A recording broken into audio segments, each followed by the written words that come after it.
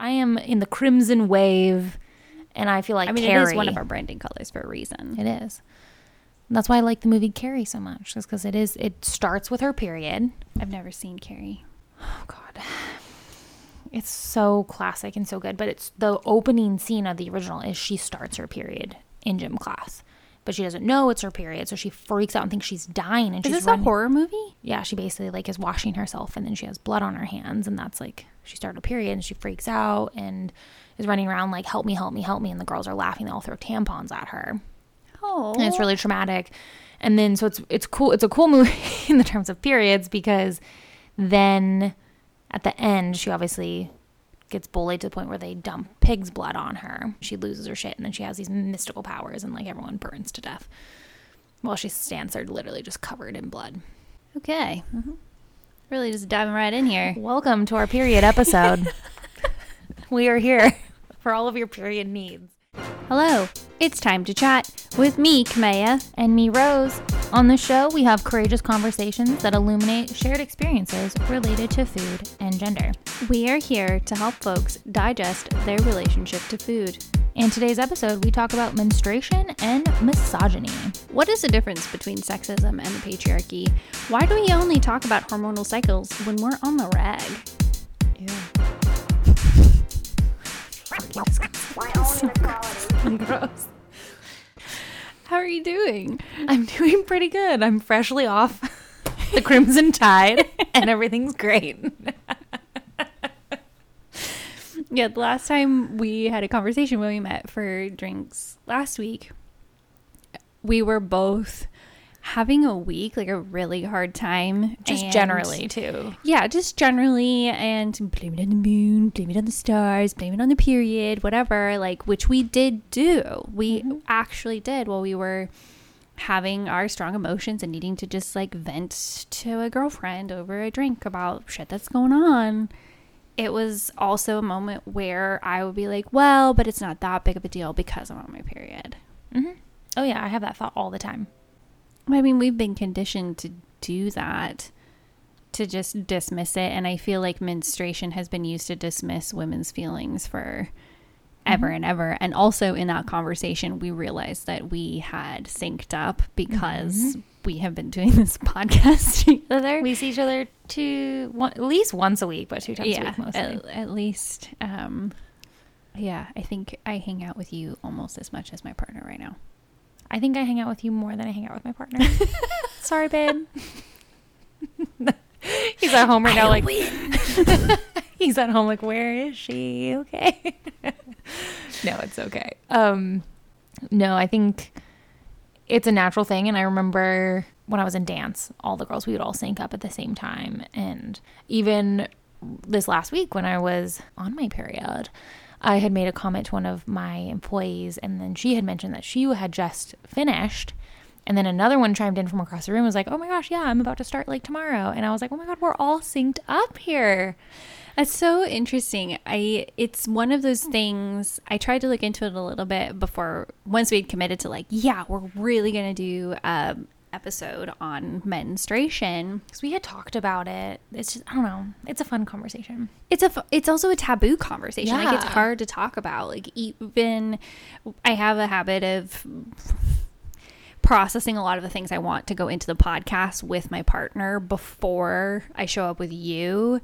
Because of this particular episode, this is the most we've ever talked about menstruation and my experience with menstruation than we've ever had. That's kind of cool though. He was really interested in more of like the biological mechanisms than the like social repercussions of it. So for instance, we were talking about this phenomenon of syncing up, and it's not technically proven by science. It's really hard to study, and it's one of those places that objectivity versus subjectivity and the science world versus like folk wisdom are in direct opposition, where the Western thinking, like very scientific brain is like, we can't prove it. This doesn't really make sense why it would make any evolutionary sense for women to do this, and therefore it doesn't happen. Right. But if you talk to people who menstruate, who are also in community of some kind, yeah, I feel like many people around me have experienced this phenomenon, and I've experienced it more than once. Same here with like people I don't expect to. Like I'm like, oh, I guess I do though spend a lot of time with you. Yeah, and depending on how my work life changes or whatever that tribe around me is, my body will change. And the only reason I really notice it is because I do a really good job of tracking my cycle. Oh, you're so much better than me. I'll just let it ride. You just let it ride. I don't know. I like roughly have an idea, but usually I go off of the emotional, like I feel really emotional at a certain point, or obviously like physical cramps, cravings, all of that. Well, but you said a very interesting thing to me that really stuck with me, is that you weren't feeling more emotional. You said that you were feeling more in tune with your emotions. Like you could identify the individual emotions better. Yeah, I feel like as I got older and started like caring about my body, not necessarily being as in tune where I know exactly what day I'm going to start, but just caring about myself, I guess. I don't know. Self-love, self-care. You notice just every emotion I have. I'm like, I still have all of those emotions if you like step back and look at the big picture every day of the week, but they're just extra heightened. And it just, the way I like to look at it, because I don't like the patriarchy at all. Imagine that. I'm like, it's not I'm over emotional or irrational. I'm just extra in tune with the world, with the people around me. I can feel their feelings stronger. Mm-hmm. I am more disgruntled by things that I deal with on a daily basis that I could maybe just kind of brush off on any other day, but it still happens. It's just like, yeah, it's the feeling of like if you experience microaggressions every day, mm-hmm. when you're menstruating, if I'm hearing you correctly, you really notice the microaggression and I can identify the trigger points it's giving in your body and in your response to that, even though it's always there. You just have another layer of being in tune with it. Well, and in the opposite too, like in terms of just being so emotionally loving, like I'm like, I just want to touch and hug and like tell these people how much I care about them. You know what I mean? Interesting. It's like it goes on both like the aggression and the irritation, but also the outpour of like love and appreciation. And I'm just so fucking lucky to have like this person in my life or these people in my life. I don't get that at all. I get very internal. I get very like a lot of times, you pay more attention to my Instagram than almost anyone else, where you notice like I go through bits, like fits and spurts where it's like super creative, like really out there, and then times I just need to shut down. And I feel like the times that I have needed to just like close all of the doors, all of the windows, like I don't have the capacity to answer messages right now. I'm usually really close to my menstrual cycle, like I'm about to bleed, or I'm like actively bleeding. And some months I feel it like really strongly in this window where I'm like extra creative. It's like an internal winter. Everything's very dark. I do a lot of my deep creative work. Even this week when I came to you and I was like, oh my God, I created this like workbook and this curriculum and I'm doing this and I'm doing this. I had to like shut down. Nobody could talk to me. I wasn't very affectionate to my partner. I took a lot of baths alone. I just needed to like be in my bubble and in my space. Interesting. And then it was like flowing. I was really in tune to the creativity and like my deep internal thoughts. And there was a lot that I was having trouble connecting, but because I was so in tune with myself and thoughts that I was trying to pull together, I was able to then create the thing I wanted to create. So I definitely feel the most creative when I'm in that point of my cycle. Interesting. But I also think we forget that it's a circle, that the whole idea of like someone being on their period is the only time that their cycle is impacting their hormones, their emotions, the way they process the world, their food cravings, their desires. But there is more phases than that over the 28 to 30 some odd days, depending on your personal cycle. And when you bleed, that's like, it's like the new moon. It's like the darkness. It's the quiet time, and then the winter, and then your ovulation period is more of like a spring, and some of those things that you thought about, they're like ruminating, and you're like growing into this new thing. Or if you're paying attention to the phases of the moon, this is the waxing moon, and then you're in the phase of like full, like, baby, I'm ripe, I am here for the world, and you're like on your game, and you're ready to tell everyone about your things. And like for me, that's when like my sales are really good, I'm gregarious, I'm ready to hang out with people, I'm like feeling myself. Yep.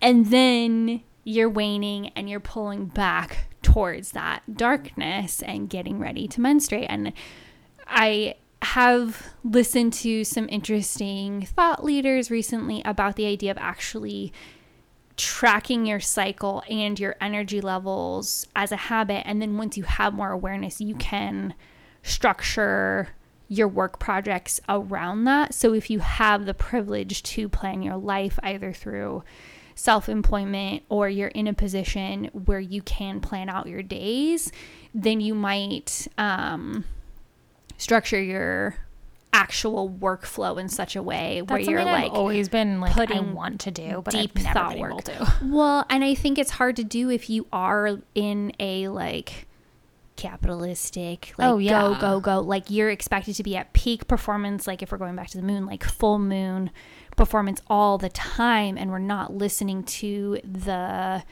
energy flow of it needing to start and stop and start and stop, when that's just how nature works, whether that's through the seasons, whether that's through the phases of the moon. I feel like a lot of women around me are waking up to the phases of the moon and are like really interested in it. It's so trendy right now. It's so trendy. No, it's interesting because I guess when I was mentioning before about the self-care aspect, as you get older and you start kind of just, I don't know, viewing yourself and the world and everything around you a little bit different. One of the things that I've taken is, as a little baby feminist that I was as a teenager, young adult, is I hated periods. And it was so like ingrained in me that like, this is just the worst thing, and like women have to deal with this, and I'm just, it's just gross and it's obnoxious, and we have to like suffer through this with pain and cravings and mood swings, and there's maybe things that you don't feel as comfortable to do as normally, like going swimming or going on a long walk or whatever it could be, being sexy, like, you know, whatever. Like when I'm on my period, I don't necessarily want to wear like a slinky little dress and like prance around and feel sexy. Like that's just not really what I'm looking to do. But growing up feeling that way so strongly, and I remember as a teenager in like early 20s, when I'd start my period, I'd just get angry, like, fuck, god damn it, like I hate that this is happening. And then now the next like 4 to 6 days is just gonna be hell on earth, and I have to replan everything. And I kind of got to the point where I was like, I'm so tired of hating this thing that is actually like really cool that we do as women in our bodies. And I just started kind of looking at it more of like a time that I get to cleanse, and like this part of my body I've been carrying around is now releasing, and I get to start fresh and new. And that, just the idea of that and the practicing thinking of it that way has like completely changed the way I approach and feel when I start my period. Usually when I start my period, I somehow will correlate that this is a fresh new time, whether it's a start of the week, start of a creative project, maybe like anything. And you just can make it into this fun, good thing, because it is kind of like going through this winter and then coming out new again. And I very much take that to heart. Well, and the fresh start energy is so strong, whether that's for like starting a new eating habits, or I want to work in an exercise routine, or I want to write every day. Mm-hmm. You know, I'm going to write every day between now and the next time I bleed, even if it's just like a little thing, whatever those habits are. That fresh start energy can be so helpful. So helpful. And like, I think everyone experiences these hormonal cycles. I don't know. It's like getting a new fluffy sweatshirt that's extra soft inside and extra like plump, the fabric, you know what I mean, before it's been washed multiple times and it kind of thins out and it's not as like snuggly as it once was. That's a weird analogy for a period. Yeah, that's not where my brain went at all. But you get what I'm saying. It's like my brain was like, it's like a fresh planner, and I can have everything in its little boxes and the tabs. And I'm really into my office supplies. I know and you organization. are. I'm very organized. I know you are. But I don't know. It's one of those things that you get to. It's almost like all of the negativity I've experienced in that, from the last period to the next period, the negativity, whether that's like toxic people that you're engaging with or toxic habits that you have, whatever it could be, it's like, to me, I get to expel that and get it out of me and then start fresh. And that has changed everything for me in my mental state and being on my period. And I actually can be like, I love this, even though I'm crampy and I'm feeling weird, and every moment my emotions are changing, but also I can just be in it and like accept it and be okay with it. It's a radical act to love menstruating. It is, which is such bullshit. Because so many people do it. So many people menstruate. Mm-hmm. A lot of us do, and a lot of us deal with it, and a lot of us also have been taught what a negative thing that it is. We were initially going to talk about like syncing up for a second. Mm-hmm. When I was reading about the biological reasons for why this might happen, there was that separation between it being that scientific, no, or like the folk wisdom of like, actually this happens. And the only like, oh, this might be a reason for why this happened was in like ancient hunter-gatherer societies. You would have circles of, well, you would have a group of people living together that are very binary, males and females, and then you would have people who menstruated and people who didn't, and you were living by what you could hunt and what you could gather, and it was a lot safer to hunt large game by the light of the full moon than the dark moon. And so the thought is that the folks that would menstruate would go by themselves and isolate themselves from the men, withhold sex, and then the men would prepare themselves for the hunt during the full moon, and then they would go out and they would hunt during the full moon and bring back large game.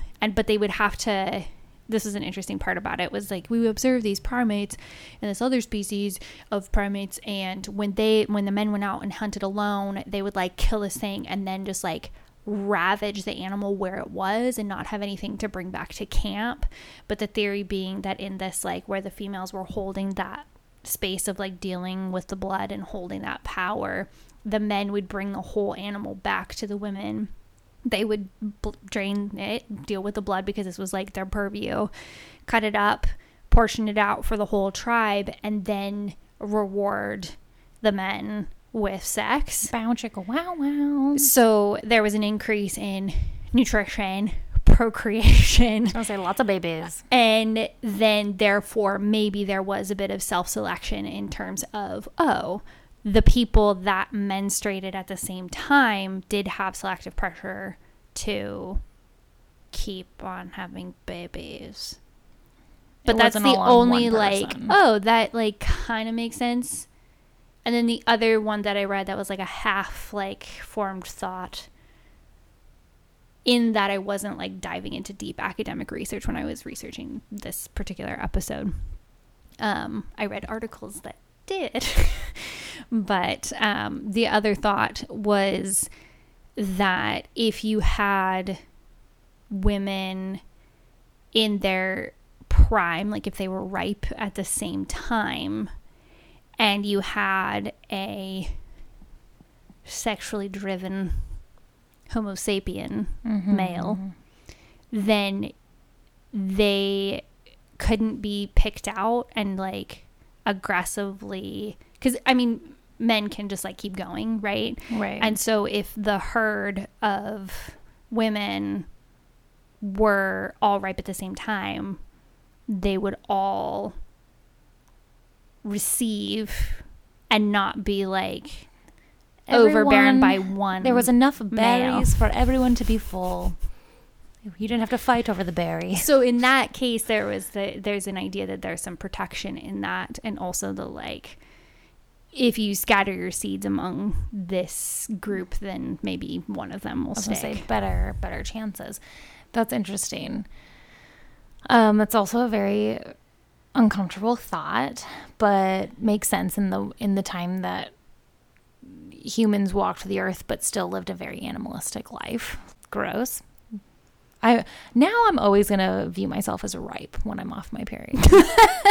Like I am ripe and ready word. for the taking. No, I'm not. Only please consent always. I like the idea because it's so not this Western way of thinking that women are the ones that are dealing with like the blood and of the animal. Like you mentioned, the draining and the portioning and all of the other things that go into butchery.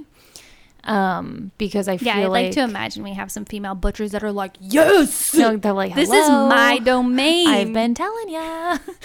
But it's interesting to think about that because the world we live in today, that's definitely not women's work. That's not the woman's place. That's more of like an aggressive job that like a woman just is too delicate to handle. And when we deal with blood all the time, and also it's like not that big of a deal. I don't know why we're all so scared of blood in general, whether it's out of your vagina or out of an animal or a cut on your finger. That is a really good point. We do kind of say like, oh, you can't handle this. Bitch, I deal with this every time. I deal with this every time, but it's also different. The article that I'll link in the show notes about the history of the taboo of menstruation that mentioned some of the other things I was talking about.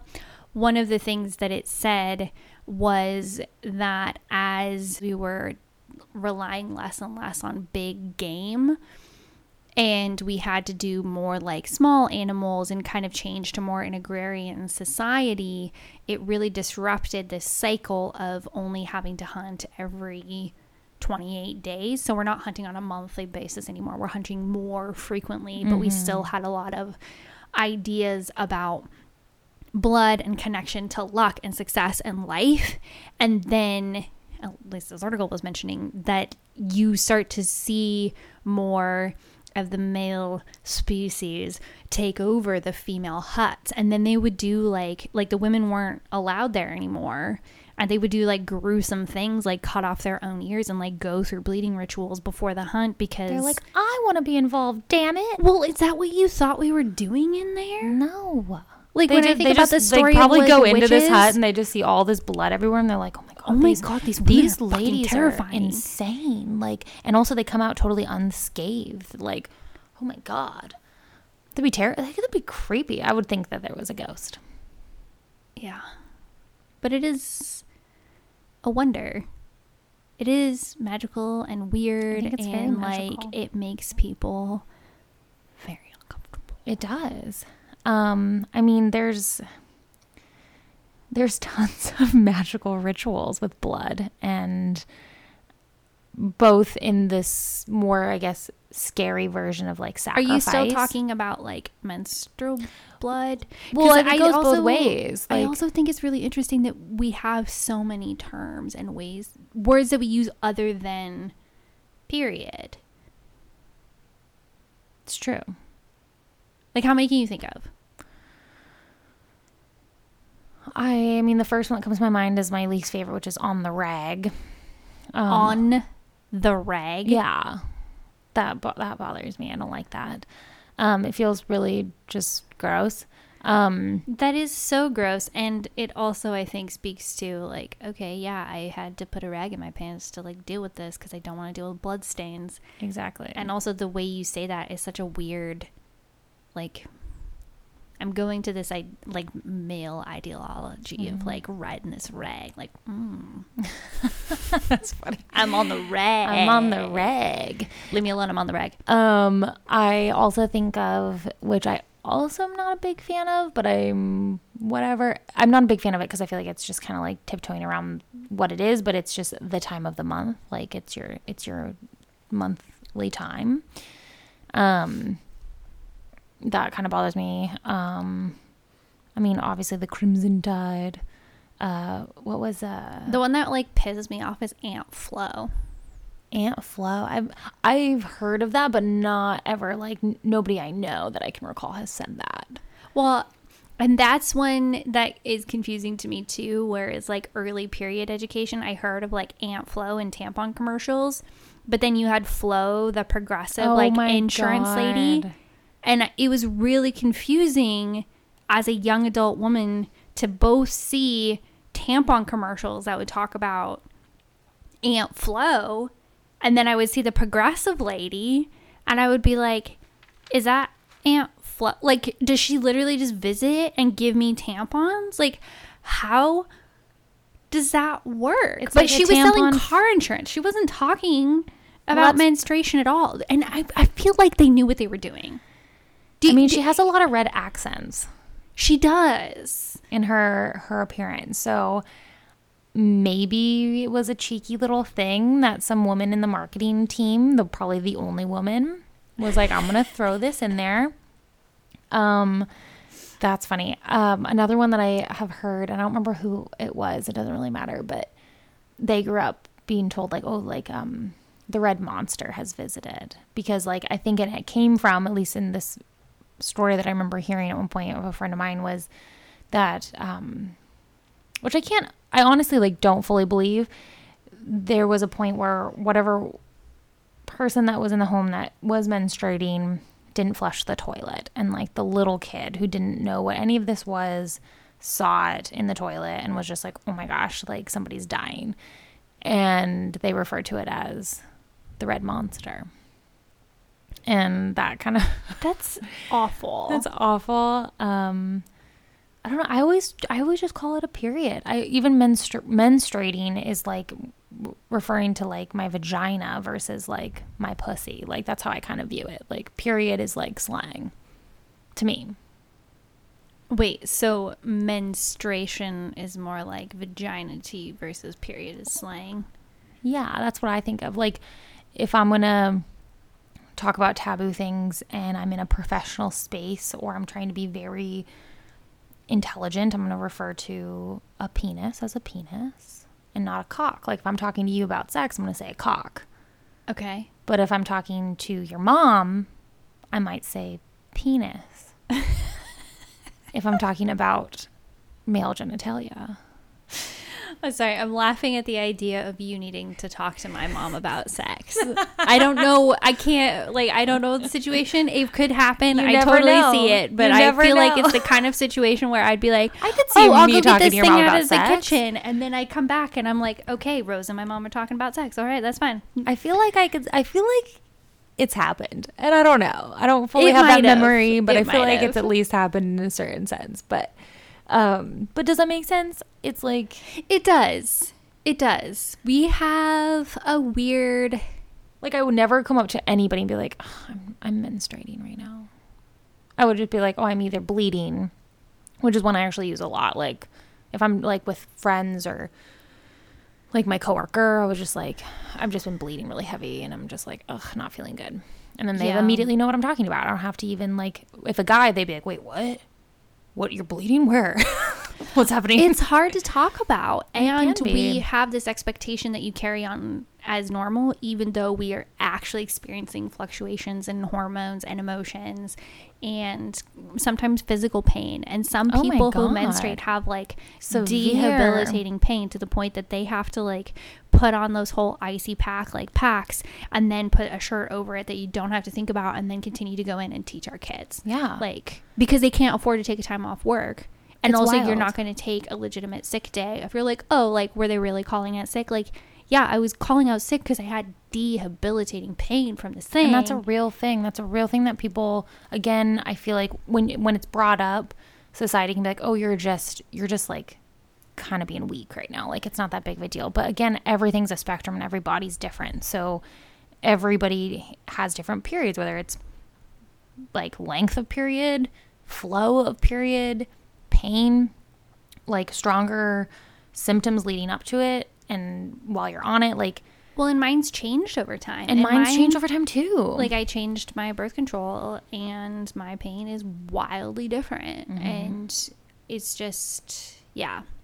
I was reading and I thought this was really interesting because there was okay, so Are you going to get into the emojis?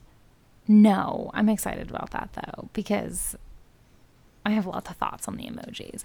No, this was something I had read through, just like I was kind of reading like history of like hygiene products, things like that, trying to, because I was like, I don't know when was tampons on the market. It's a curious thought of mine I've never really thought about. But oh, as in like when were tampons like the revolutionary? Like, yeah, you don't have to be on the rag, girlfriend. yeah, like here you can just put in a plug, a disposable product, because and then you there's don't have hygiene to deal issues with it. Yeah, which is like so amazing. But I was reading that it was roughly around the time that tampons were first put out on the market and patented as like a real thing in the world. Do you have a year? Yes, that was, let me look in my notes here. I even have the name of the person who invented them. Really? Mm-hmm. Yes, it was initially patented, and this was Tampax. We all know the brand Tampax in 1896 by a man named Earl Haas. And he was just a physician, and he invented it. And it was made out of cotton, and it was the first thing that was ever put on the market. That was a tampon that we know today. I'm sure it has still evolved from 1896. Yeah, I would imagine today, at that point it was just a doctor being like, "Oh, what if you just thing. shove the rag up there?" Exactly. And, oh, you're fine. And she's like, "Actually, that's quite nice." My first thought was like, okay, I'm just imagining the story that Earl, assuming, had a wife in this era, 1896, and imagine all of his inventions and was like, here, babe, try this. Like, I imagine being like, I'm such a supportive wife. I'm just sticking stuff up my vagina while I bleed and I get to talk to him about it. Or how uncomfortable would that be at that time? For her, I don't know. Anyways, I mean, have a lot of questions. Weird now. I broached the topic of the new menstrual product that's being advertised to me, the little discs that you're supposed to like put up there. I mean, there's gadgets for everything. There's gadgets for everything. But it was a weird conversation. One of the weird ones that I found, and it in this article I was reading, it was, they're saying is the most revolutionary development of periods. And it was in 1971. And basically, through researching and working out ways to have very safe abortions, they discovered that, hey, what if we just like sucked all of the period out with like a suction tool? So basically, they would like, when you were hitting that time of the month, they would suck out all of the period stuff. So it wasn't an abortion, but it was the same technology. Exactly. Just used to like get it out of there. Like, let's vacuum that out so it can just be like pulled out versus like slowly releasing over the extended period of time that is on average roughly 5 days. So what they were saying is it was so like amazing technology because it went from a 5-day on average process to just a few minutes. And as I was reading it, one of the big things was that this was huge for athletes because they were able... What? What? There were athletes that were just like going and getting sucked out. Just getting sucked out. Now, what I'm curious about is, okay, do you still have like other physical symptoms, like hormonal symptoms with the feeling extra raw or extra sensitive to things or seeing things? I don't know. But like they would suck all of it out. And it got completely shut down and like they stopped research on it because it was too close to abortion technology, and that's so taboo as well that they were just like, nope, we're not even like that whole like idea is not, we're not going to like pursue this. So there isn't currently like, there's no data that I could find or information about, is this like long-term, if this was a thing for us, is it okay long term? How does it affect our bodies long term? Well, and also is that like the kind of thing, is it good for us or bad for us? Like they weren't able to get those answers. Like, okay, I've got the bidet on this button and then on this button. Exactly. But then that was another thing, is like it also brought up this whole aspect of a doctor needs to do this procedure. And if you have to do this once a month, or you choose to do this once a month, this is probably going to cost a lot of money for the patient.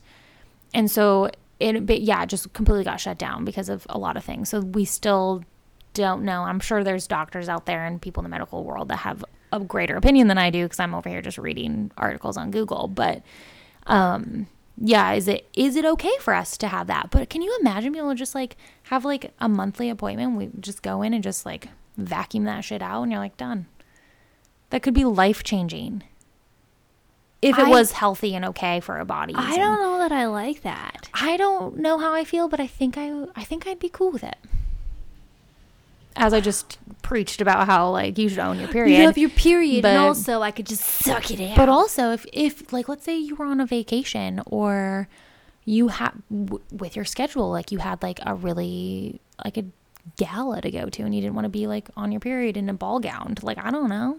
I was legitimately athlete. anxious about getting my period right before I got married. I remember we talked about that. I was terrified. I remember we talked about that. I don't wear white in my life very much as it is. Nope. That is like, no, we just can't. Mm-hmm. This is not happening. It was fine. But that convenience factor, right, and it not fitting our schedule, because we are so scheduled and so regimented in this modern day, is so interesting. And there was a woman I was reading about who ran a marathon, and she had trained for it all year, and then at the very start of the marathon, or like the day of, she woke up and she was on her period, and she had a moment of like, what am I going to do? I've been training for this marathon. I have family here. Like, this is like, what am I going to do? I don't want to deal with a pad. No. That would be like chafing. And depending on how long the run is, a tampon might not work. Well, and depending on how heavy your flow is, like, yeah, are you going to have to deal with it halfway through? And there's a lot of people around. There's not adequate facilities. And if you do, like, my understanding for a marathon, like, I run, but I'm not like a marathon runner. Right. Like, I've done a 5K or two, and then I was like, yeah, I'm so cool, but that's not on the level that this woman was at. No. And she decided to bleed openly through the entire marathon. And there are pictures of her as she goes through, of the blood stain getting bigger and bigger and bigger as she just like freely bled and ran. And she described how liberating it was and how hard it was to deal with her own shame. Like, it was a process of dealing with your own shame at the sight of it, because we're taught how to hide this from the moment we start menstruating. This is something that you shouldn't see. Like, we're close, but I don't think you've ever seen my menstrual blood. No, I have not. And I would, though, if you wanted to show me. If I was like, look, I'd be like, sick, me too. I really enjoy looking at my menstrual blood. I give it quite the examination. It's a weird thing. And when this woman ran a marathon and posed without shame with her friends at a team picture with like the medal, and like, you just ran a marathon. Holy shit. With a blood stain. And she was wearing like peach leggings, and there was like this crimson stain. It like worked. If she was going to go for some branding colors, it totally worked. But it's like striking. I don't see images with stains like that, and they're not shamed. And that makes me think of so many aspects of our lives. If I bleed on my farm pants, it's not a huge deal, you know? And I'm lucky to work on a farm where we have facilities that I can clean myself up at. But in a lot of farms, it's not the case, because you're in isolated areas. It's hard to have access to running water, to a facility to deal with these things. If you are afraid of it's just not safe to be a woman alone in isolated areas. No, it's not.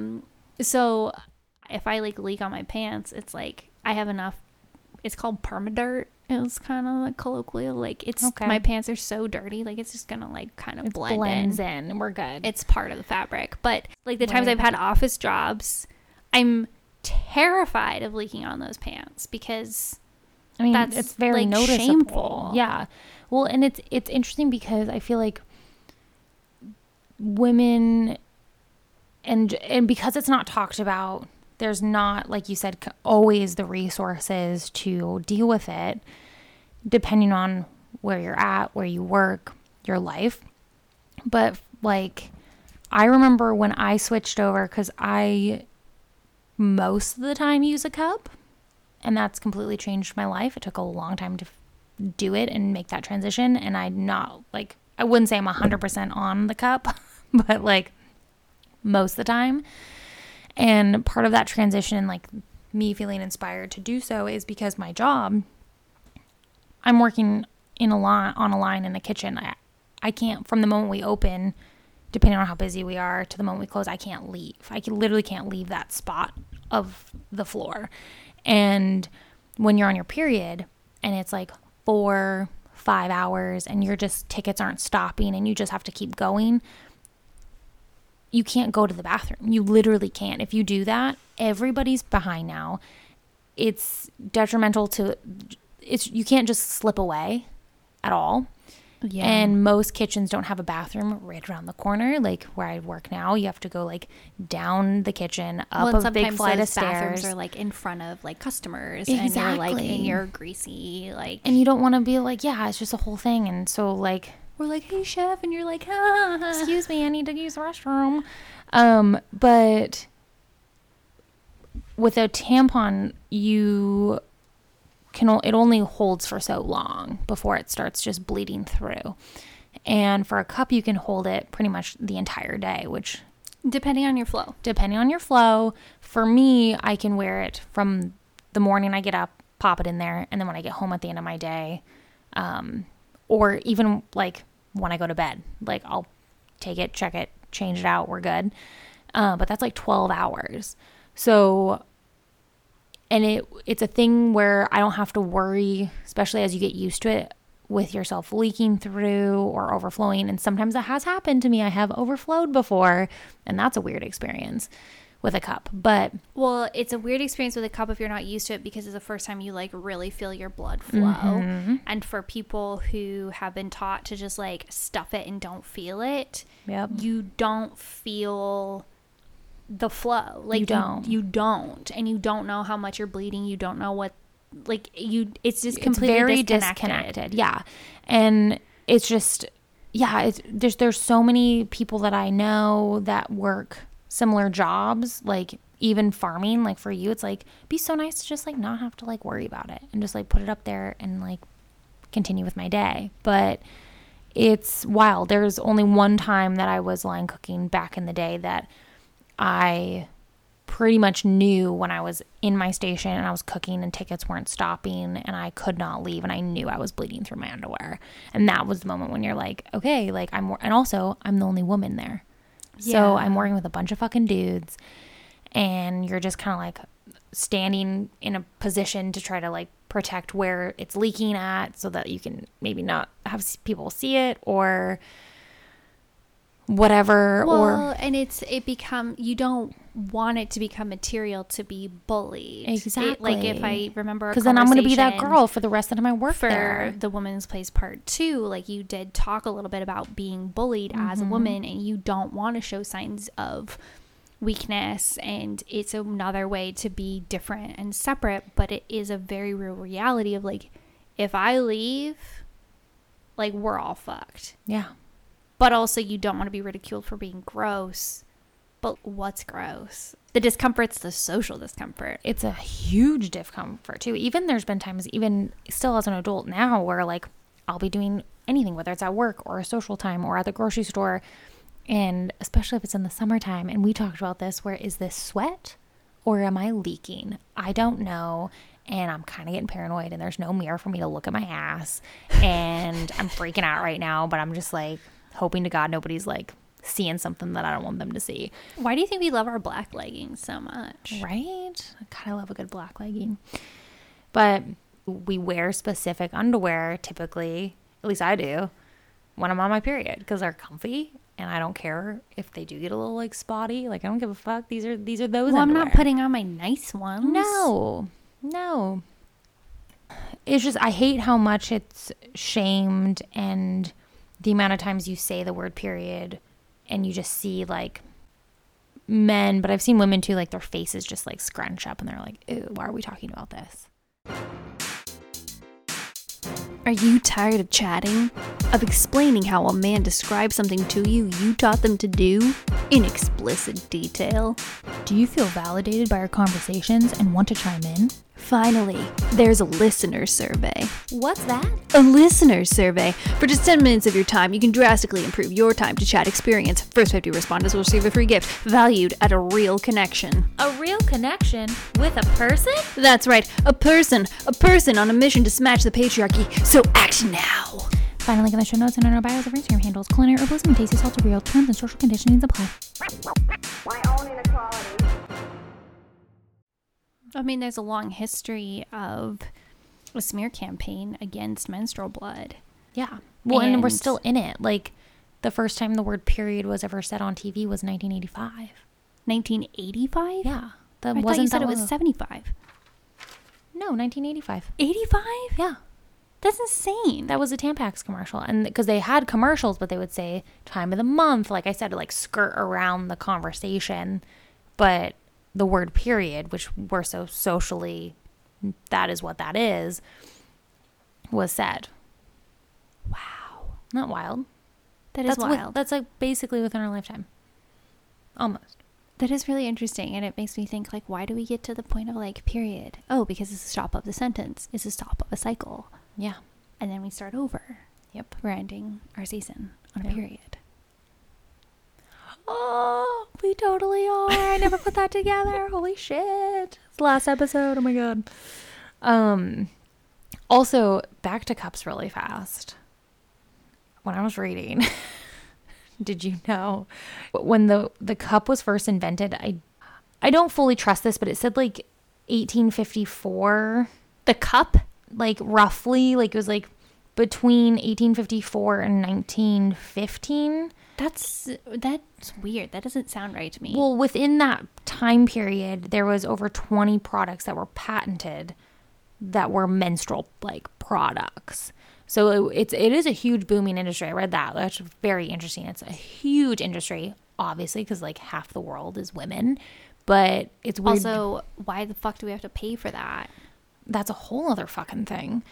Ugh, irritates the fuck out of me. But Well, and it also makes it inaccessible to people who... tampons are expensive, and that's another not the only reason that I went to a cup, but one, it's like an environmental thing because tampons are so much waste, so much plastic. Even when you use the like cardboard paper applicators, you know what I'm talking about? They're more biodegradable. Yeah. Like that's still a fuck ton of garbage you're creating. Also, the applicators are weird. Like, I'm too... like, I can't handle my own. But I have a weird relationship with, I guess, my vagina. Okay. I have a very, That's like, okay. We can talk fine about it. relationship with my vagina. Because when I went on my period, my mom was using a cup. And so I wanted to use what my mom used. And it was, like, a big deal that there was more than one option. Because when she was doing it, it was only rubber. And then the silicone one came out, and there was only one brand that she had access to. And that was when you were a teenager. Yeah, when I was a teenager. Now there's so many different There's so many cups. different cups, and I've switched, and it's like so much better for me. Yeah. Because the first one I was think like I went really through like 2 or stiff, 3 when I first and tried it was the wrong shape, but it was like what you did. But this new one that I have like fits me better, and it doesn't like leak as much, and it's softer. Well, including the cup in this time period that was patented, it was originally a hard rubber, which is like, okay, that makes sense, right? Like what you mentioned with your mom. But then, you know what it also, another version was made out of? Aluminum. Let's just put a fucking measuring cup up my vagina and hope it works.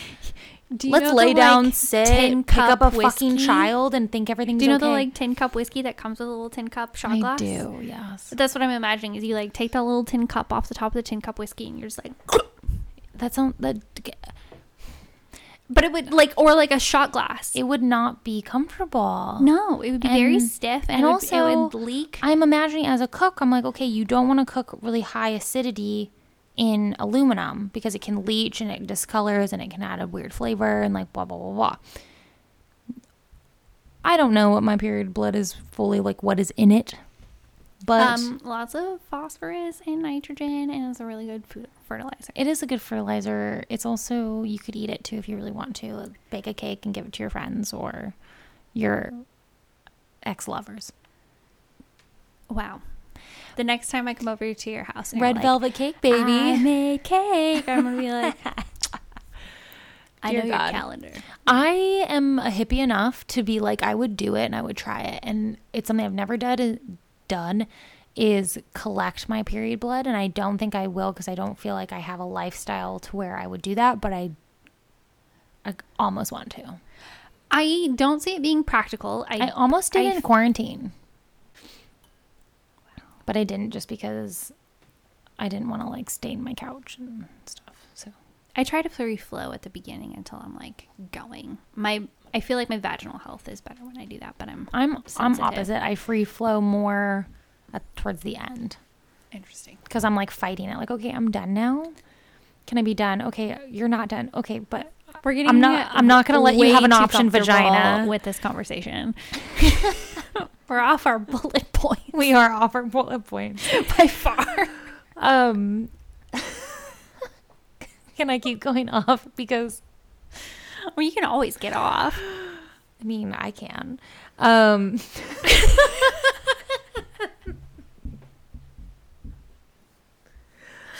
Oh dear God. I'm sorry, you put that one on a T for me. I did it. I played back. Okay. No, one of the things I read, this is just a side little thing, and then we get back to our bullet points, I promise. Thank you. I was reading in World War II era, we were relying on women more in the workforce because of all of our big strong men were off at war, and women were a lot more common in factories and whatnot. So because we relied on them, and in that era, the time of the month, you would just like excuse yourself. But now at that point, it was like, they can't just like not come to work. Like we need them to keep like producing and like, you know, capitalism and shit. We got to keep this train going. Oh yeah. So they basically were like, women, you need to toughen up and work through your period. And through that, there was some factories that had to redesign and rethink their bathrooms so that women had a place to go to deal and clean themselves up and continue to work, which is just a weird thought to me. And then that went down a whole different rabbit hole. Like you go into the bathroom and someone's like, do you need chocolate? I wish that's what it was like, but I think it was more of like a trash can, as simple as that is. And Bare minimum. bare fucking minimum as usual. But even then that, I mean, I talked to you about this off air. There's a whole rabbit hole I was going down about bathrooms, and I would love to do an entire episode on bathrooms. Maybe next season. Stay tuned. But Okay. through that, there was, when I was reading about World War II in that era, kind of going back to the theory of women are too hysterical when they're on their period. Women that were in the military at that time were often in the Air Force from the I will probably get corrected, but roughly that's what I remember. There wasn't a lot of them, but they were there. Women pilots were highly told, like, we really suggest that you do not work because you cannot make actual decisions when you're on your period. Whoa. Like, they were encouraged to take that time off because you're fighting, you're in flying a plane, which is a thing, potentially a fighter pilot, which is a Yeah. thing. Did you ever ask your sister, who's a veteran, about whether or not her periods ever come up in professional conversations? Oh, yeah. One of the things that she had expressed with one of the duties that she had, she was in the Air Force for a very long time. And there's different jobs that you do where you have to, because it's the military and it's very secure, and depending on what you work and what your specific jobs are, you have to be cleared to enter your essentially your office because it's the military. And so she would have to have like her purse checked. Her lunches would be like looked through. It's just kind of like going through like security essentially. Does that make sense? Yeah. And for her, it was at one point she was like, it's kind of frustrating because when I'm on my period, a lot of the jobs or a job she had at one point where she had to like check in her purse and she couldn't bring anything with her except for what she could have in her pockets or whatnot. And so that put a weird situation because the military isn't providing in the bathrooms products for these women. So then she's like, well, what am I supposed to do? Because I can't have just 1 or 2 tampons for my entire work day, depending on the time that you're at. And you're in these light green and blue for Air Force uniforms that you can see. Well, and also another situation where if she was visible, like Yes. you're going to be changing frequently. Exactly. And because the military is like, I sometimes complain about my kitchen work as being an only woman and dealing with that like masculine world. Military is way more intense because you have to have that perfect uniform that's shoes are shined, like the correct socks, down to like the way your shoes are tied have to be in line with what they want. And if you're like, oh shit, I bled through my pants, I gotta go put my other pants on, like that's not as easy as we may think it would be for like people in the military. You know what I think is bullshit? That we're more comfortable farting and going, oh, oops, than we are with our periods. Well, yeah. Like, I would much rather have the stall next to me hear my giant ass fart than them see like a droplet of blood. Yeah. Well, and we bless people for sneezing. I think it'd be spreading all their fucking germs. But if I have a little coagulated bit of blood come out my vagina, no one Right. fucking bless me for that. No, I but if just you fart, birthed you go, something while I sat here. Excuse me. Sorry. We just can't deal with it. No, we can't. It's fucked up. And I do think it is a form of misogyny. Interesting. I think so too. Because I think obviously, the patriarchy, misogyny is like hand in hand, in my opinion. But I think it might be a good time to slow down and say what you mean by that. Because I do think we've kind of gone through the season with this implied level of knowledge of our listeners where they are listening to our things because they know that this impacts a lot of things. Right. So I'm curious how you would define misogyny. And there's a lot of those terms that we throw around. There's misogyny, there's the patriarchy, there's sexism. Now that you say that, a part of me wants to like read into the like legitimate definition of misogyny, but who makes that definition? Well, that's the thing. Like, it kind of is this weird. I feel like when I think of misogyny, the first thing I think of is like a really shitbag husband that is just treats his wife, his daughters, and the women in society like lower class, less important, less educated. I also think of just hyper masculinity, toxic masculinity. I think of a man who is holding their gender above other genders, like a cis man. The article that you shared with me that I read through, I could probably unpack this more if I had like more time and I wasn't recording right now, but I thought it was a really interesting thought that misogyny is like the policing of the patriarchy. And I feel when I read that, it just like at face value, I was like, holy shit, that makes sense. In terms of the patriarchy is kind of always there. It affects every single person, I think the patriarchy is laced into capitalism. I think it's laced into all of the consumerism, all of the things. But I think misogyny is a little bit more specifically gendered. I don't know. What do you think of when you think of misogyny?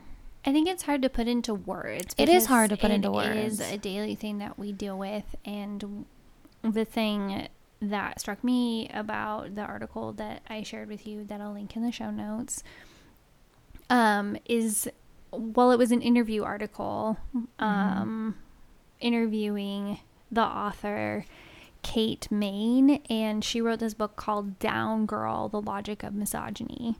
And her argument is that misogyny is more of a social enforcer rather than an idealism, like a series of beliefs. And the way that we kind of portray it, oftentimes when we call a man misogynistic, is we think that they believe something and then they get really defensive and they're like, no, but I don't believe that. Like, I don't believe you're wrong. What I believe in is the system that has benefited me in these ways. And there's just a certain order of things, and this is the way it's been done. And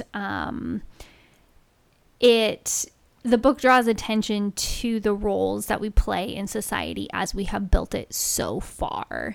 And the fact of the matter is, the more of us that question how society has been built so far, the more resistance we will get from people who have done well for themselves, and been, even if they haven't, they've been promised that they could do well for themselves because they are white males. Like, to be born with the confidence of a white man would be amazing. To have the powers that the patriarchy believes that I have, that's like a threat to everyone, would be amazing. I want those powers, regardless of its destruction.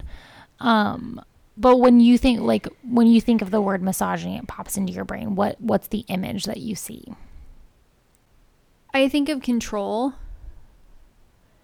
And so I'm spitballing here. I'm not working off my definitions or my notes. I think of... Do you think it's control over other men as well? Or specifically not? I would say so, because there is so much language around what it means to be a real man and what it means to show your emotions. Not being a pussy. Don't be a pussy. Don't be a pussy. And we like joke about it. Mm-hmm. You express emotions, and then it's like, well, don't be a pussy. Yeah. Like, okay, well... Even though a pussy's way stronger than balls. Can you imagine being so vulnerable? There was...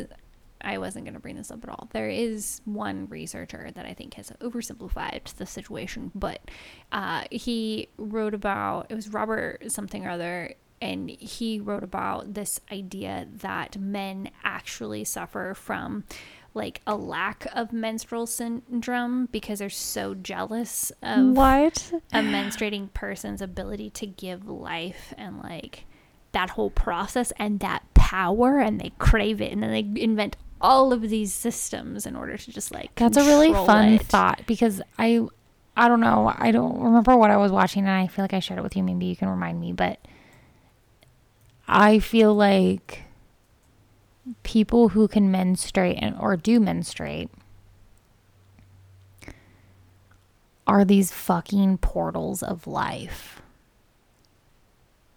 So like, you literally can bring a soul into your body and bring it to the world for everyone else or to not see. That's your choice. Or not, and that's your choice, and that's a lot of fucking power when you like think about that. And I think we need to hold that power carefully, but literally we're like a gateway of the other world and the physical world. And that's fucking cool. So when I do look up the definition of misogyny, it is dislike of, contentment for, or ingrained prejudice against women. Specifically women, okay. Specifically. And I think men, though, can be victims of misogyny, too. I absolutely think men can be victims of misogyny, and being the alpha male and needing to be a real man, and the whole like up down, like the up nod down nod, like toxic masculinity, if you want to pull those terms into it. But these are all terms because we're getting better about having more language to describe things that haven't felt right for a lot of people for a long time. But I think the idea that misogyny is the law enforcer of the patriarchy is very interesting, because you start to get into that diplomatic immunity. Who's accountable? Not the man, that's for sure. Yeah. Yeah, no, I think to simplify it in our brains, it makes sense that it is the lawmaker, it is the enforcer, it's the creatures that run out and like fix all the quote problems. For who? Well, that's the thing. It's like it's all toxic and not for everyone, and it's not democratic, and it's not peaceful necessarily at all. I feel like I also see, when I think of misogyny, I think of, like you mentioned, control, but also hyper masculinity and Well, it's this gross manipulation that comes with that. Like, oh, I'm so hot, I'm so good, I'm so desirable. Like, how could you not see that? And if somebody doesn't agree with that opinion, then there's aggression and she's retaliation. probably on her period. That's why she's not receptive to me. Like, literally, it's just, it's Like, that's so a real weird. thing. That's a that gets real said thing. To people. Yeah. And you are made to believe that you're the only one who hears that. Mm-hmm. She's not into me because she's just on her period. Which is gross. So gross. It's so Because gross. I can still be into you. I can still be horny and on my period at the same time. Fun fact. And if you're man enough to fuck me still, then that's cool. But that's also my choice and my consent. But the patriarchy is different from misogyny because the patriarchy is the social system where men hold the primary power over like a matriarchy where women are holding the primary power. And that is, again, very binary thinking, but it is more of the social system of white men being in power. Yeah. And then misogyny is she asks too many questions. She's on her period.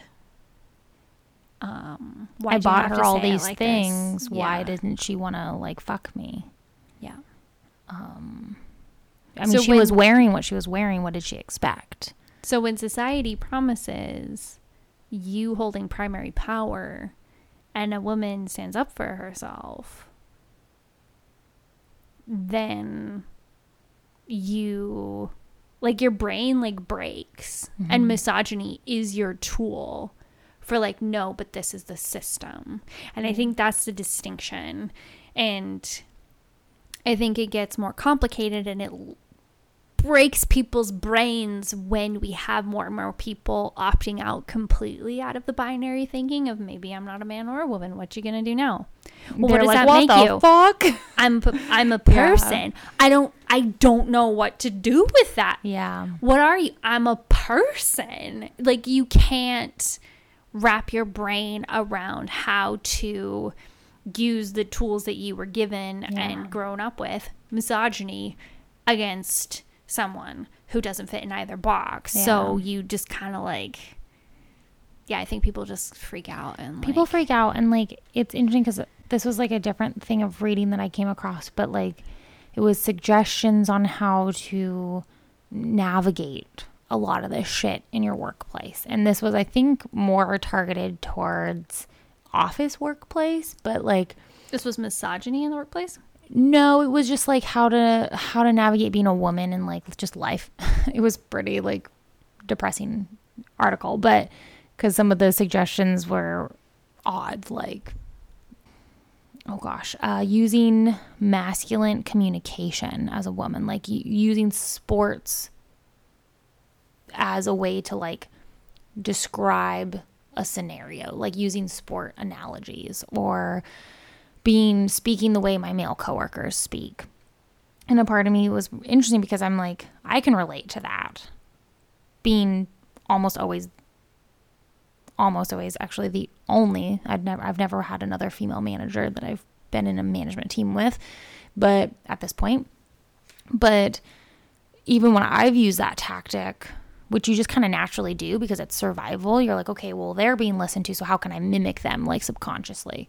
That still comes with mass repercussions, though, because then you're this bitch, you're this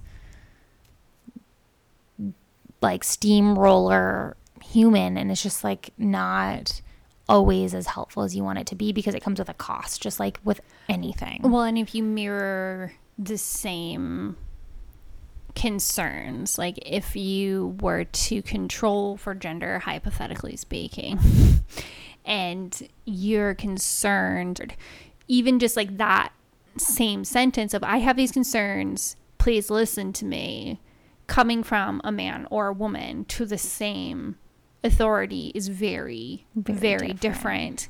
And if you are a woman, it is more likely to be dismissed because of your emotions and your menstrual cycle. Oh yeah, I think, and that's awful. Your relationship status, your, like, do you have a child? Do you not have a child?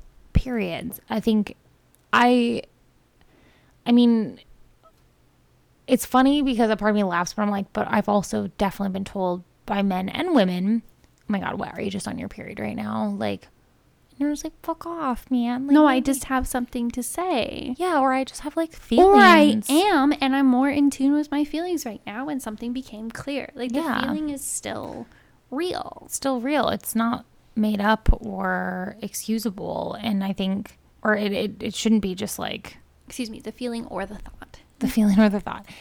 I don't know. It's just fucking complicated. And it's gross a lot of times. But maybe if you just ate some chocolate.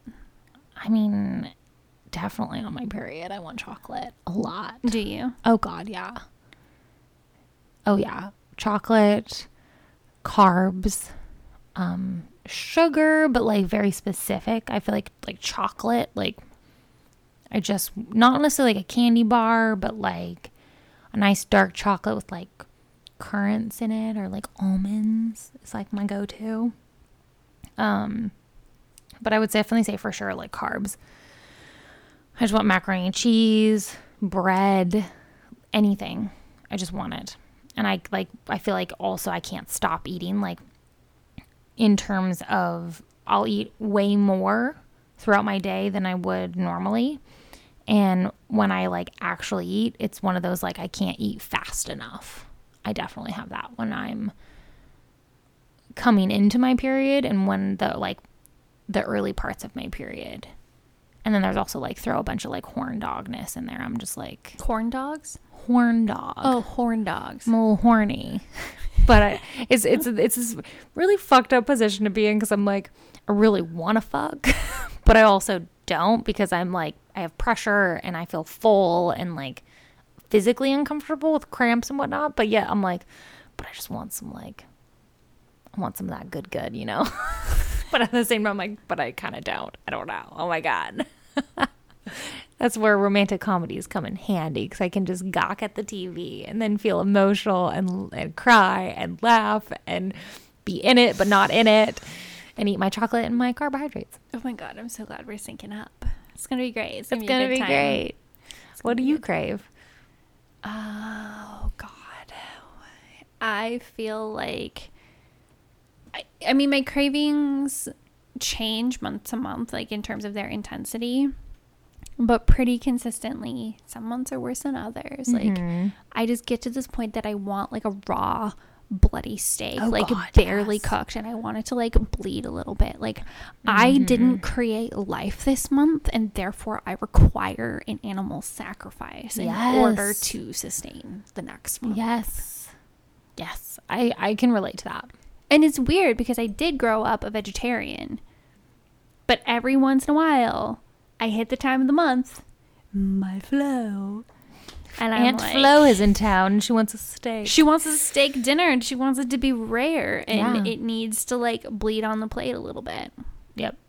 And I want it to come with mashed potatoes. I also feel like in general. With butter. Lots of butter. Lots of butter. Oh my God. And a big piece of chocolate cake for the dessert. I have told my partner before, like, I want a chocolate dipped steak. Like, not really. Right. But like, this is where I am. A chocolate steak smothered in red wine. And he'll be like, whoa. And I'm like, yeah, well, that's what I want. That's what I want. I promise to be honest with you. See, that sounds so good. It sounds so good. I can relate to that. There's times that I want a bloody steak, but I would say mostly it's carbs. With like, I think the bloody steak comes with like the aggression of emotion where I'm just like, I'm feeling a lot of feelings and I just want to eat the world. So I'm going to eat this thing. Yeah. I think period cravings are an interesting one because there's a lot of shame associated with it. I have a very strong increase in appetite right before my period a lot of the times. And when that happens, I'll like want to eat a little bit more. And it is that time of the month when I notice that like I have more conversations, even if they're just in passing, where my partner has more to say about the quantity that I'm eating, and then I'm more conscious about it, and I'm conscious about it as it is, yeah. But we both like notice the fact that I'm hungry and I like need it. Like, it's not even hunger, like, it's like ravageness. and like, sometimes I'll like eat a whole enough. second portion and I'm still like just satiated. Yep. And I do think it has to do with partly being more in tune with my body. There is absolutely hormonal fluctuations that change your serotonin levels. And when you have a change in serotonin levels, simple carbs give you that quick, like, hey, this feels good. You're better. You're okay. But what it doesn't do is give you some of the mineral or like more complex nutrients that your body's like, hey, I need this. I need this. I need this. Right. And depending on what you're used to eating, like your body might actually be craving like leafy greens. But when you're in that state of somebody's like, you want a kale salad? I feel like you'd like I would throw that kale salad in someone's face. Well, it's funny because earlier today we had brunch today and it was really great. And when we were talking about this episode, I had brought kind of that up where like I'll have these like clear cravings where I want chocolate, I want steak, I want wine, I want carbs, I want cheese, like whatever these like specific things are that I know like I want. I've been thinking about it all day and that's what I want. But then there's other moments, work just like life, where you're in that like space, but you're given a kale salad or something that's not necessarily what you're craving. But as soon as you take a bite, it's like I can't get it in my mouth fast enough. I just keep like, again, it's like barely touching that hunger and I'm just like going for it. And you don't realize until you're there that like, oh, I think my body actually wants this. It's like my brain doesn't necessarily say, ooh, that sounds really good, because I'd rather have a box of mac and cheese, but I'm like downing this kale salad like I haven't eaten in weeks. And that's also something to be in tune with, and that takes practice. It does take practice. And if you can figure out, okay, what are these cravings that I'm having? And then even in isolation, like away from like diet recipes or like how do I combat this craving, but if you actually look into what are the nutrients in these carbs, like, and what is the mechanism of this, what is this giving my body, then sometimes they can clue us into, oh, my body might actually be craving more minerals. Like chocolate is one of those where it's really high in magnesium if you get like dark chocolate, and it's good for you in that sense, and it can alleviate menstrual cramps and give you a bit of that dopamine, like I feel better. And so it makes sense. But if you eat a dark chocolate bar with almonds, which is another protein source, that's very different than like eating a Snickers bar. Right. And I'm not saying I haven't craved both on my period. Right. Because one is like sugar and I feel better. And also it depends on how, like my capacity to deal with what's going on. Even the ability to say, this is what I'm craving and this is what would nourish me right now. That is such a privilege, rather than being caught up in going to school, running a business, raising a child, and like I'm having this craving and I have to put gas in the car and the only thing that's here is a Snickers bar and I feel better and I'm gonna keep going, like because we don't have the option to stop. And there's no shame in that. But we do shame people. We do. For it. We absolutely do. I think I've done that to myself. Like, absolutely. There's tons of food shame. Like when I mentioned like I crave carbs, that's all I want. I just want bread. I don't even want a sandwich. I want like toast with like butter or peanut butter and cake and biscuits and gravy, or like chicken and dumpling soup, like these just kind of like heavier items. Macaroni and cheese all the day, every day, baby. I want those, but at the same time, I then feel guilty because I just ate more than I normally do, for one. Two, those were not the best, quote, options on a nutritional level. And three, just kind of, it's just like the cycles of self-worth and reward systems and like really fucked up shit. Well, and it's so much noise, you can't actually address the No. problem. So you can't be like, I've noticed in the last 3 months that I've been experiencing a lot of bloating when I'm on my cycle. Mm-hmm. This is me not even using the words again. When I'm menstruating, when I'm like fully bleeding out my vagina, I've noticed that I'm experiencing You're a lot gushing of fucking bloating, blood. or I'm constipated, Yeah. or like whatever it is. And if I'm able to like take the time and identify that, then I might go, okay, well, if I'm feeling constipated during my menstrual cycle, maybe, I hate that because it is the full, like, I'm always in my menstrual cycle. This isn't a one-time thing, Right. but this is this language barrier again. But if I'm bleeding and I'm constantly experiencing that I'm constipated when I'm bleeding, or the opposite, then maybe I need to think about increasing the fiber in my diet leading up to the week Right. of my of me bleeding. Mm-hmm. And if I was able to do that, that would probably alleviate some of my symptoms and I would feel better. But we don't make room Right. for that critical We thought, don't. and we don't think about tools beyond eat this, not that. Like when I looked up when I looked up cravings for when you're on your period, it was all of the ways in which you could resist because it's bad. Because Yeah. we're attributing the good and bad to foods Right. again, instead of eating something and then moving on. Right. Well, and I think there's also the privilege in like not everybody has the lifestyle day to day that they can be like, ooh, I really fucking want that Snickers bar. Like, oh my God, I just want sugar. My body wants sugar. I want all this shit. And having the privilege and time and energy that's focused on your own self, which we also, that's a whole other thing, is like as women feeling Did guilty. you catch that? What? That was my burp. You burped. Oh my God. But that's what I'm saying. It's not even audible. Whatever, dude. I'm going to fill you up on beer one day and you're going to burp up the storm, and I'm excited about it. But I feel like there's this whole thing where specifically women, we feel guilty when we put only attention to ourselves, or like, I'm going to focus on me and what I need and what I feel. Because we're so conditioned to be caregivers for other people or other humans in the world.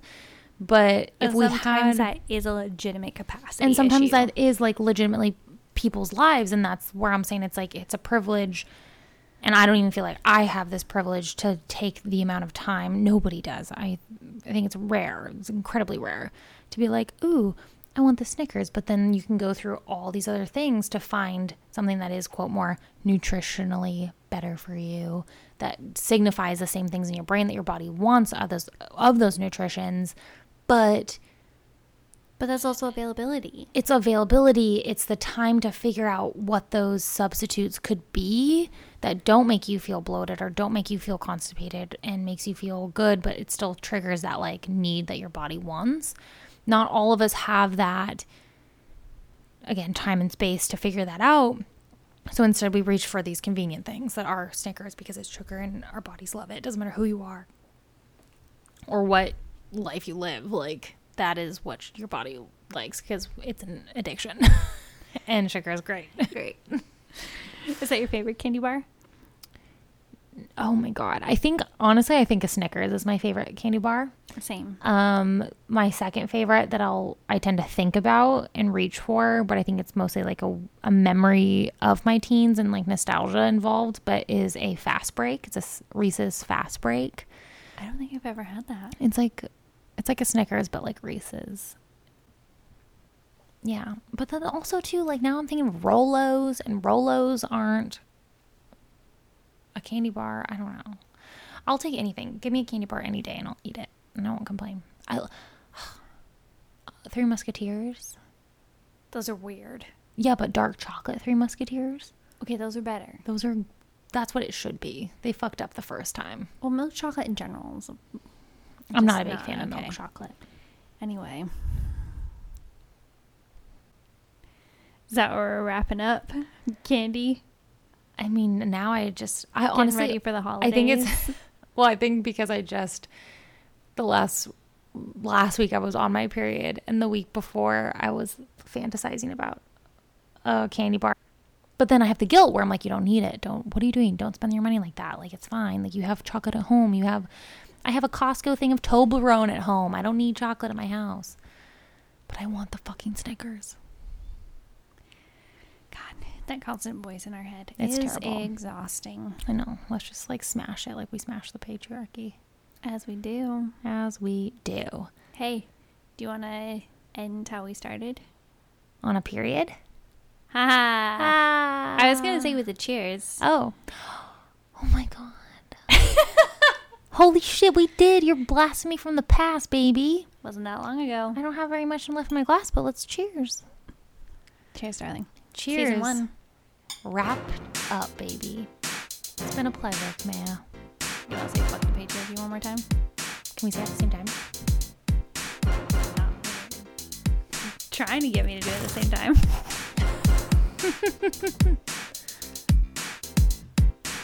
Thank you for listening today and throughout our first season. We are grateful for every single one of you who have approached us to let us know you are having your own conversations about food and gender. You have humbled us with your stories and inspired us to keep going with your book recommendations. We are taking a break for the holidays, and we'll be back with season 2 very soon. In the meantime, fill out our survey, link in bio, and keep taking time to chat. My own inequality.